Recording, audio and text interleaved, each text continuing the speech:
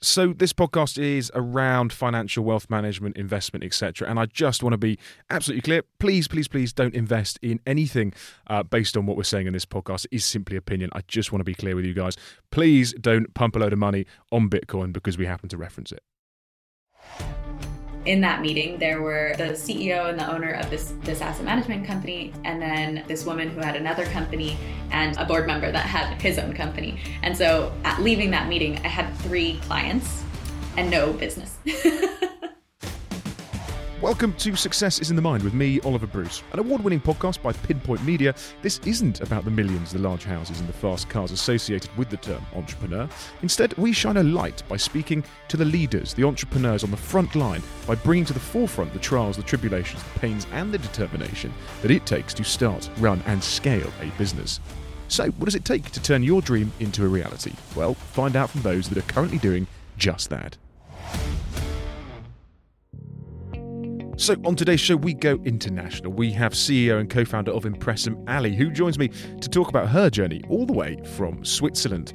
With a hybrid background in marketing and finance, Ali and her business partner, Lona, started Impresm just under a year ago, and the reason behind the name genuinely is fascinating. Their business, Impresm, sets out to enable those businesses in the financial sector to increase assets under management, attract more capital and find new opportunities. So Switzerland, finance, money, startup, you can kind of guess some of the questions already. Ali, welcome to the show. Thanks so much for having me, Oliver. I'm so excited. So you're dialing in from Switzerland. We've actually had people dialing from Africa, from America, from Amsterdam, but never Switzerland. I mean, you were actually born and brought up in America, moved over to Switzerland. What was the story around that? Yeah, that's a great question, Oliver. Thanks for asking that. So I was born and raised in Boulder, Colorado, and then I went to university in Southern California. And I studied business because I think that's what everyone does who doesn't know what they want to do in their life. And my last year at university, one of my professors was actually putting on an investment conference in Las Vegas. And he offered the students some money, so all costs covered, like travel and hotel costs and food costs, to come to his conference. And in my mind, I thought, okay, what a brilliant opportunity for networking because I'm about to graduate and I need a job. So I applied and got the scholarship and went to this investment conference in Las Vegas. And one of the speakers was discussing international diversification. So investing outside of the US and why that's so important. And that's the talk that I was most fascinated by. And I actually ended up meeting that speaker on the elevator down to the conference on the very last morning. And he ended up asking me, he saw that I was a student and he was curious why I was at the conference. And we ended up talking and I directly asked him for an opportunity to work abroad or in Switzerland. And he didn't give me the internship or the job right on the spot, but I always say that I'm the only person I know who got a job from an elevator pitch. Well, it takes that whole summary of an elevator pitch into quite literal terms there. I mean, that's ideal. I mean, it was serendipity, right? I mean, the fact that you just happened to bump into him. Do you think you'd have actually managed to go and get a job in Switzerland, or you had even done that in the first place had you not seen him? I don't think Switzerland, it was not on my radar. It's not on a lot of people's radar, apart from, some people that want to dodge some tax, maybe. Yeah, that's true. They're really strict on that now, though. So. Are they? Okay. Yeah. Okay, fine. But I do think I've always had a very global mindset. I grew up speaking Spanish and English, and I always dreamed of working abroad. And I actually have a German passport as well as my American passport. So it's a little bit easier for me to kind of work in Europe than it is for the average American. So I'm very lucky to have that. But I do think that I would have made my way outside of the US, whether or not I had met him on the elevator. Because you studied Spanish language and literature at university. You then did business and administration. A bit of a tongue twister, that one. It is. With emphasis on international business there, and all of that kind of came to a head. And you're saying that would have been, what you'd have followed anyway. You'd have gone overseas. You'd have gone to Europe, and you'd have started a business, or you'd have worked for a business somewhere in the world. I think it's really interesting because my whole life when I was younger, I would always say things like, I'm going to travel the world. I'm going to work abroad. I'm going to have my own business. And all of these things, when you're a kid, you say them and some people believe you, some people don't. Most people don't believe you because you're just, talking about your dreams. But I do think there's something to kind of like speaking things into existence. And I was so focused on working abroad. And like you mentioned, I studied international business and I made sure to study a foreign language. And I think just because it was always on the front of my mind that there would have been some opportunity because I was looking for those specific opportunities, right? And the same thing with starting a business. I remember sitting in my job in wealth management in Zurich and telling all of my colleagues, I'm going to start a business. What do you think is a good name for my business? And all of them were rolling their eyes. And I was just, I wasn't being totally serious about it, but I think that there's something to speaking things into existence and making your mind aware of the opportunities that you're looking for. Because in Switzerland, I suppose, it's very, very different to starting a business in the UK or the US. I mean, in the UK, you get a company's house, you get an account, and then you can start to sell whatever you want to sell. And as long as you're kind of doing the books, it's all above board and fine. Now, in Switzerland, what does that look like in terms of structuring and starting a business up then? Yeah, that's a great point. And, I get asked so often, you're an American, you're from the place in the world that everybody goes to start a business, yet you decided to start a business in Switzerland, which is not so startup friendly. Why? And, it just happened to be how everything worked out, and I wouldn't trade it for the world. But you're so right. The way you start a business in the US is so much easier. There's so many less barriers to entry, if you will, in the US. And I realized over here, it's completely different. I mean, you say you start a business over here and people are like, wait, why don't you want to work at UBS? So you're right. There's quite a bit more barriers. They love insurance and safety and making sure people don't fail. It's very, very measured. Yeah. Methodical and measured. I mean, they've got some big businesses out there though. They do. And that's not to say they are great at doing business because they have all of these things in place, these checks and balances and insurance, right? I think in the US, you hear a lot, fail fast, fail often. Yes. And failing is almost celebrated in the US, whereas in Switzerland, and I don't know how it is in the UK. Is it the same in the UK? I think it's actually, for me, a bit of a hybrid between the two, because actually, there's a lot of entrepreneurs in the UK. It isn't as easy in the UK to generate funding like it might be out in America, but yet it's not as difficult. It sounds, and I've never worked in Switzerland, but it sounds as it is in Switzerland, if that makes sense. So I think we're bang in the middle of both. Yeah. That would check out, especially in terms of geography as well. Yeah, that's true. But yeah, so in Switzerland, just to answer your question, you have to have all of your insurances in place before you even think of starting your company. So you have to have your accident insurance. You have to have your health insurance. You have to have Social Security insurance. You have to have insurance set up for any employees that you might hire. So there's so many insurances that you need to make sure you have. And then to start an LLC or the company that I have, you have to have 20,000 Swiss francs, or it's about the same as $20,000 in a bank account, because they don't want you failing and asking the government or banks for money. So there are so many things that are kind of in your way, but they are very manageable, but they are definitely steer people away from starting a business in Switzerland. Well, I was going to say, actually, one of my questions was, it surely was quite easy to start up a business in your world, in your sector, because there's not a vast amount of seed capital needed or investment needed, because it is a service sector business. Now, that question is kind of redundant now, because it seems like you do need to have a lump of cash in the bank and you need to be able to pay for all this insurance before you've actually even sold anything. Yeah, and that's a great point that you just brought up. I mean, I'm so lucky that I started a business that I didn't need any funding for, and that I could start turning a revenue in the first month of the business, right? But in Switzerland, I realized that, like you just said, it's not, you do need to have at least some cash in the bank. Although you can start the business with that 20,000 Swiss francs and immediately use it for your own salary, for investments for the business, for rent. So it's not like you have to have that money and keep it there and not use it for the business. So it's a little bit different. Oh, fine. So it's almost like a holding account just to show that you've got the slush fund if you need it. Exactly.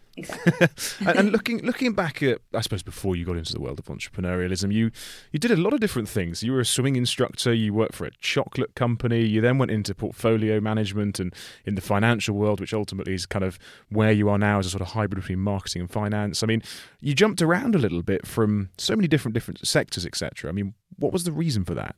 I absolutely did. You're right about that, Oliver. I think I'm so lucky that my parents raised me to always go after, what I'm passionate about and what I'm interested in. And that has changed. And so I started as a swim instructor and built my own babysitting business from the age of 15. As you mentioned, my first experience in the world of actual working was at a brand new startup chocolate business. It was like a health food business. And Healthy chocolate, I like it. Yeah, it's called Chocolate with Benefits. It's called Good Day Chocolate. Are they still around? They're doing well? Oh yeah, they're doing great. And it's so much fun for me to watch them grow, because I remember when they hired me, and I want to mention that the power of your network and your connections and the people that you meet along the way. That is why I have been able to jump from industry to industry and also gain as many experiences as I have. It's because I've always really valued good relationships, and I've seen what the power of networking can do. So from my babysitting business is how I got that start. My career started in the startup world. So the babysitting business, was that you were age 15 at the time? How long did you have that until you decided that you wanted to go into bigger things? From the age of 15 till about 19, I was essentially known as the Boulder babysitter. Why the Boulder? Is that where you lived? Yeah, I had a monopoly on the babysitting world there. the Jeff Bezos of babysitting then. I was. You could call me that. Full control. That's excellent. And you jumped ship. Swimming. Why did you go and become a swimming instructor then? Swimming was my sport when I was young, and I swam for my university team, and I just realized, so I think all of these jobs, it was partly that I was interested in all of these different aspects, and it was partly that I always wanted to be independent from my parents. And so from the age of 15, when I started babysitting, or I also started slowly teaching swimming at age 15, I just realized how important it was for me to be responsible for my income and my finances. And I didn't like asking my parents for much. And what did your parents do then in that case? If you didn't want to ask them for things, were they entrepreneurial? Were they successful? Or did they very much just say, right, go and do it on your own, Ali? That's a great question. My dad, he's a lawyer. He's actually a water lawyer. He worked for a law firm when I was really young, but then he set out on his own to create his own law firm. So I think through him, I did see a little bit of that entrepreneurial spirit. And then my mom has always dabbled in many different things. So maybe that's where I get the jumping around to different careers. But it's interesting that your dad was a lawyer, though. Because you've gone into the financial sector. He was a lawyer, which is, again, a professional services sector. But you've gone and created your own businesses, your own entrepreneurial journey within two very, very corporate worlds, which I suppose maybe you did learn from your dad. Yeah, absolutely. I think I learned a lot from both of my parents, but definitely my dad and his the very corporate world, and loving what you do and prioritizing family and values before chasing after the next dollar. So, you started the business literally, 10 months ago, 11 months ago now? It's not very old at all. Why then? Why during a pandemic? And I know Switzerland, it seemed, from what the news was saying, wasn't hit quite as hard as other countries, but nevertheless, there was still a pandemic going on. I actually started the business a little bit before. It was kind of a side hustle. So the background story is I got to Switzerland from the US, and the culture is so different here, and I was not prepared for that. And part of their culture is it's much more private, quiet, kind of closed off than the US. In the US, the best way to explain it is if you go into a bar or a coffee shop in the US, I guarantee you'll make a connection or meet a friend or talk to somebody. The same thing in Switzerland would never happen. You do not talk to other people. That's not part of their culture. So it's quite hard to network then. It is. And I noticed it was the same on the online world. So all of these banks, I worked as a portfolio manager at a wealth management company here. And we had a lot of different partner banks and strategic partners like funds. And none of these banks had that good of a website. They didn't have a LinkedIn presence at all. They didn't even have a corporate LinkedIn profile. And I was just shocked. I was like, how are you doing business in this? It's the digital age. Everything is online. And you aren't there. You're not occupying that space. I just felt like they were missing so many opportunities for especially the next generation of investors, right? Are you looking for a PR company that can evaluate your brand profile and execute effective communications? Well, Bloxham PR, who work with some of the largest brands in the fashion, field sports and luxury lifestyle sectors, can do exactly that. Developing long-term relationships is at the heart of the Bloxham ethos, combining big thinking with big results. They simply never miss a trick, and they certainly didn't miss a trick by partnering with us. Check them out at bloxhampr.com. You studied as well at the University of Zurich, and that was for sustainable finance. I mean, you've done quite a lot of academia for somebody that's kind of so entrepreneurial. I mean, it's a generic term, but a lot of people don't necessarily liken entrepreneurs to academia at all. One thing about Switzerland that I am always very impressed with is their focus and value that they have in academia. And so a lot of times you will find that the Swiss, they never stop studying. They never stop learning. It's kind of like this always learning. And I think that Americans can learn something from the Swiss in that academia and learning is important. But I think that the Swiss can also learn something from Americans in that the action following that learning is just as, if not more important. I did go back to school. It wasn't a full master's. It was what they call an advanced studies certificate for sustainable finance, just because when I got here, I was really surprised that I'd never heard the word sustainability in business and in finance. And I was thinking that was really strange and odd. And when I got here and I started learning about ESG, which is kind of this sustainable investing space and people interested in impact investing, I thought, wow, how cool is it that if I could blend the two and kind of mix my love of finance, but actually make a good difference in the world. And so that's what kind of led me to just study more about it and see how I could try to occupy that space. Yeah, no, it absolutely makes sense. And looking at the way that you structured and started your business, you've obviously got this passion for finance and you've got this entrepreneurial spirit within you. And your business partner, Lorna, I'm assuming, was the one that almost brought that marketing element into the business. Is that right? She absolutely did. So I noticed that there wasn't any bank or asset manager online, and they weren't using that space. And actually, it's funny because a lot of people don't get the connection between my interest in sustainable finance and my interest in digital marketing, because it can be, concerning. How do those things connect, right? And actually what I saw was that the wealth managers and the banks and the finance industry in general, they aren't prepared for the next generation of investor. They're not prepared for the millennials, for Gen Z, for more women who want to invest, right?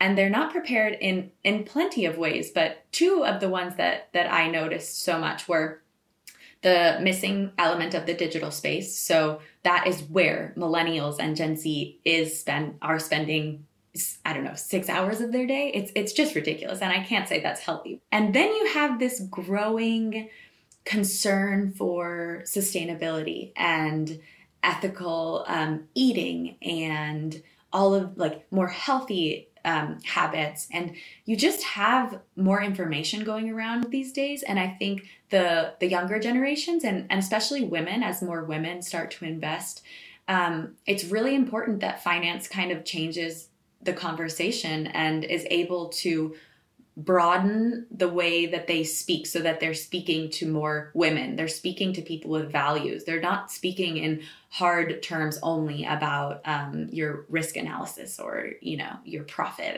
And those are all very hard technical terms. But bringing in the aspect of values and what you get from sustainable finance, I think that could, and I think it is, starting kind of a revolution within the financial industry. And it's so interesting because you're right, the revolution in the financial industry is happening right now. Only last week there was this whole, fiasco around cryptocurrency mining and the sustainability of that and the eco impact it's having on the climate. I mean, it does seem that people are becoming more aware of not only sustainability in terms of how they manage their own money, but sustainability in how the world is changing from a monetary point of view to a certain extent. Absolutely. And I think it's not only how they're managing their money. Like you said, it's in the choices that they're making. When you see people go to restaurants, I've never seen so many people say, oh, do you have a vegan menu? Do you have vegetarian options? Right? Because people are concerned with the impact that food is making. And then you see people looking for sustainable clothing. You see people bashing fast fashion and saying, I don't want to go to Zara anymore. So this trend is almost, I hate to call it a trend because I don't think it's a trend. And I think that finance is almost the very last industry that it's coming to. I think that the finance industry hasn't been disrupted. The tech industry has been disrupted. The consumer space has been disrupted. But the financial industry, I mean, you still have a bunch of old white guys sitting in a boardroom in banks, if you will, and just saying, yeah, here's your interest rate and here's your money. And nothing has happened since the banking industry started, basically. Well, what do you make of decentralized finance and cryptocurrency as a whole and the future of that space? Because it's evident with Bank of New York and JP Morgan and all these large wealth management companies, I suppose, and indeed banks. They are diversifying portfolios into that world, and that is incredibly disruptive. Now, is that the future, and is that the change that we're going to be seeing over the next 6 years, 12 years, etc.? Now, that is a very interesting question, and I'm not sure that I can give you a yes or no answer. I don't think anyone can. That's the thing. I don't think anybody knows. What's funny is that I was sitting in the investment committee meetings, and I heard so many things like, okay, the US dollar is losing value. The US dollar is not going to be the world currency anymore. Okay, so what is? The Chinese are going to be now growing world leaders, right? Oh, but their economy is really closed. Okay, you have the euro. Is that going to last? There's a lot of issues with the euro. Then you had Brexit, right? And so you see so many, you can't see which currency is going to be the world leader. And this mind boggles all of the bankers. And then you see that bonds are losing their value because interest rates are all hitting zero, and equities are the only space that you can go in. So everybody knew that a change was coming, and they were all trying to spot the next space that it was going to come in. But nobody was looking at decentralized finance. And it's the same. I feel like the bankers are Blockbuster right now, where you ask them about blockchain or crypto, and they still, a lot of them, at least in Switzerland, still will laugh in your face. And I think that we're at a critical point in finance. And we've mentioned now the sustainability is coming, the digital revolution is coming for finance. And yes, the decentralized finance is coming for the old school finance industry. I think it's fascinating, and we're not giving anybody any financial advice here, so please don't invest in anything that we're talking about. But arguably, I completely agree. I think there is a massive change literally happening as we speak that really only became massively public, I suppose, middle to latter half of 2020 when people were starting to properly bring it to the forefront. And it seems to be in all the press at the moment. Everything is being spoken about in terms of decentralization and cryptocurrencies and digital currencies as a whole. It's fascinating. But going into to your structure of your business and how you're going to change with the times, you've got a team of 3 now, inclusive of yourself, and you've got a trainee marketing, I suppose, assistant. Now, what does the structure look like moving forwards? How are you going to grow with the times? So, like I said, I started this business because I saw the opportunity in finance becoming more digital and more transparent and changing the conversations and the communications we're having within finance. And the story of how it actually started was that I am someone who likes to talk about my ideas a lot, and it surprises some of the Swiss, but I'm a big talker. And so I was talking about how surprising it was that these financial services companies weren't online. And my friend said, hey, Ali, I've been hearing you talk about this a lot. Why don't you come to the asset management company that I'm working for and pitch to the team on why it's important to be online? Because I agree with you. And I was like, okay, didn't have a company, didn't have a business. And so I went there and I just presented some statistics and showed them the opportunity of occupying the online space. And in that meeting, there were actually the CEO and the owner of this asset management company, and then this woman who had another company, and a board member that had his own company. And so at leaving that meeting, I had 3 clients. and no business. That's quite a good way to start a business, though. Yeah, it was. So I knew Lona, who was my very first friend in Switzerland, and she worked for Switzerland's biggest marketing agency. And I called her and I said, "Hey, Lona, can I come over? I have a proposition." And she was like, "Okay, Ali." And I went over to her house and I said, "Lona, I have 3 clients. Do you want to start a business with me?" Because I needed her marketing expertise, right? And she was so confused. She was like, "What do you mean you have 3 clients? You do marketing? Since when?" And it was a very funny conversation. But yeah, at the end, she agreed to start this business with me. So I bring the financial knowledge and she brings the marketing knowledge. And together we are a power team and we completely know different things, but it's also been a huge learning experience and a struggle sharing 50-50 a company with someone, right? And so the structure is that I am the CEO, kind of the face of the company.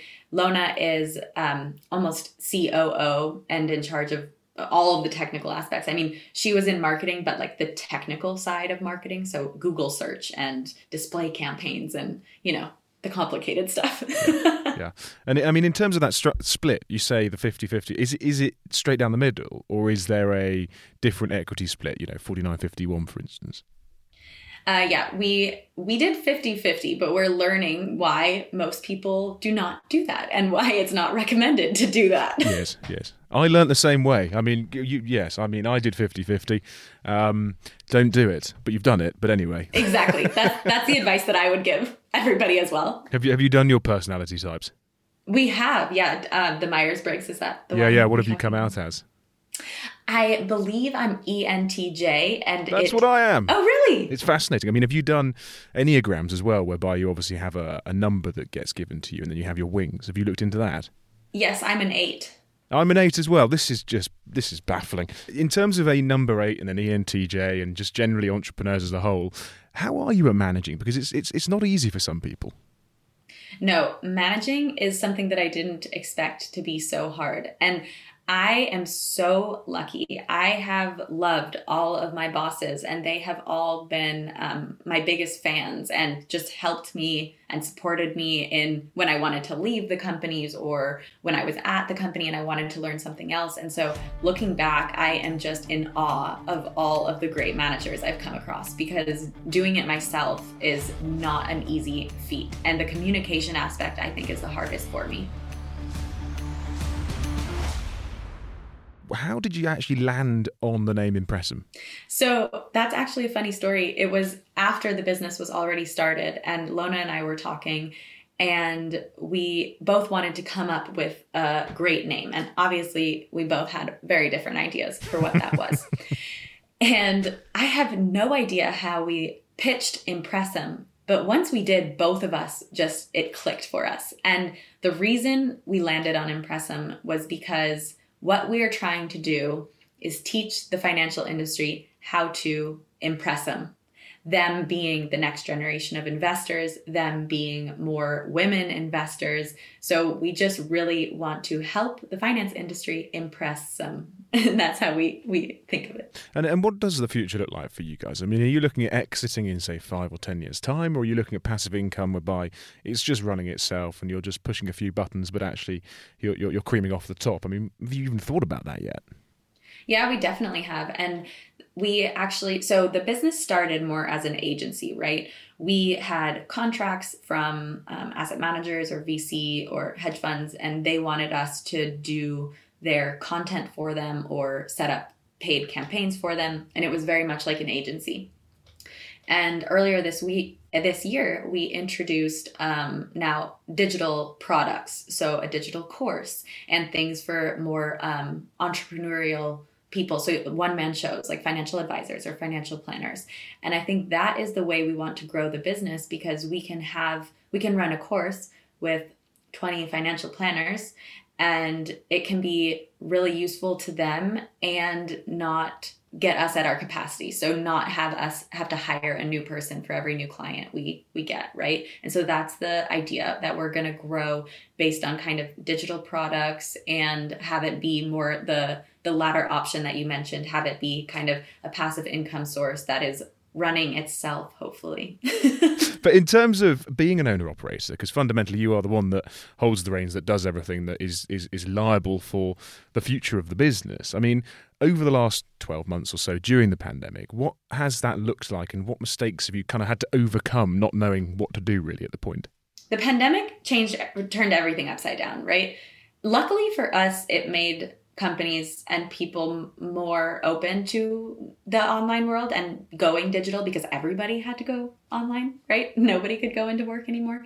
But what it has taught me is a lot of what I do is I am talking to our clients. I'm the client-facing person. I'm networking. I'm getting us new clients. I'm also going on podcasts and on Instagram Lives, LinkedIn Lives.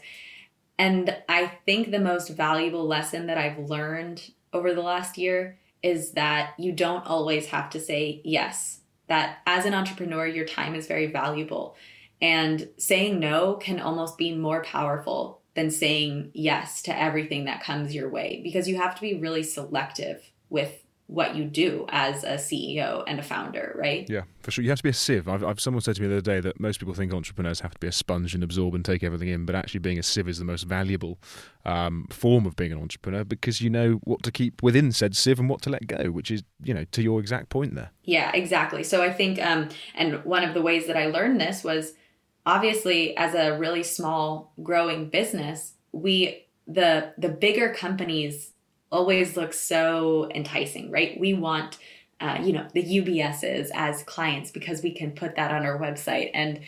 And so with the bigger companies, I think you have to be even more mindful that you're saying no and keeping your boundaries, because we had a situation where, I was just saying yes, yes, yes. And I take full responsibility, but it didn't work out in the end for the client or for us. And I think that's something that I've had to learn, is that actually saying no and having some boundaries is beneficial for you and all of your clients, right? You have to make sure that you have enough in your cup that you can give to people and that you can provide a good service and the quality that you want to provide. And by saying yes too often, it just drains you. But Ali, what does success then look like for you? So, that could be personal life, but it could be also business life. What do you define as success?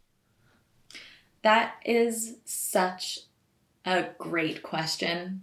And I have thought about this so much. And I think that the definition of success for me is always changing. So right out of school, I thought success would be working at Goldman Sachs. And now, my perception is different. For me, it looks like a lot of freedom. So a lot of time to spend with family, time to travel, free time. That is not, I'm not one of those people who loves to work like 80-hour weeks, right? So that is an ingredient to my form of success.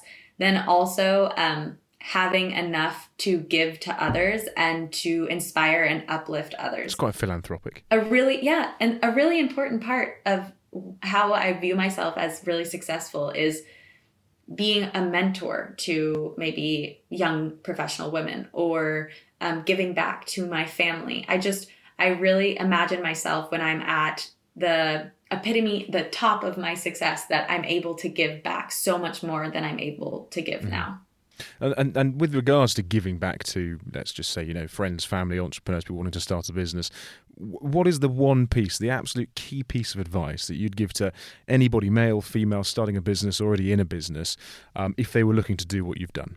The best piece of advice that I can give is to take action. So speak your ideas into existence, but take some form of action. And even if that is just reaching out to people on LinkedIn and talking about your ideas, like looking up on LinkedIn people who have done what you're wanting to do, or people who are in your industry.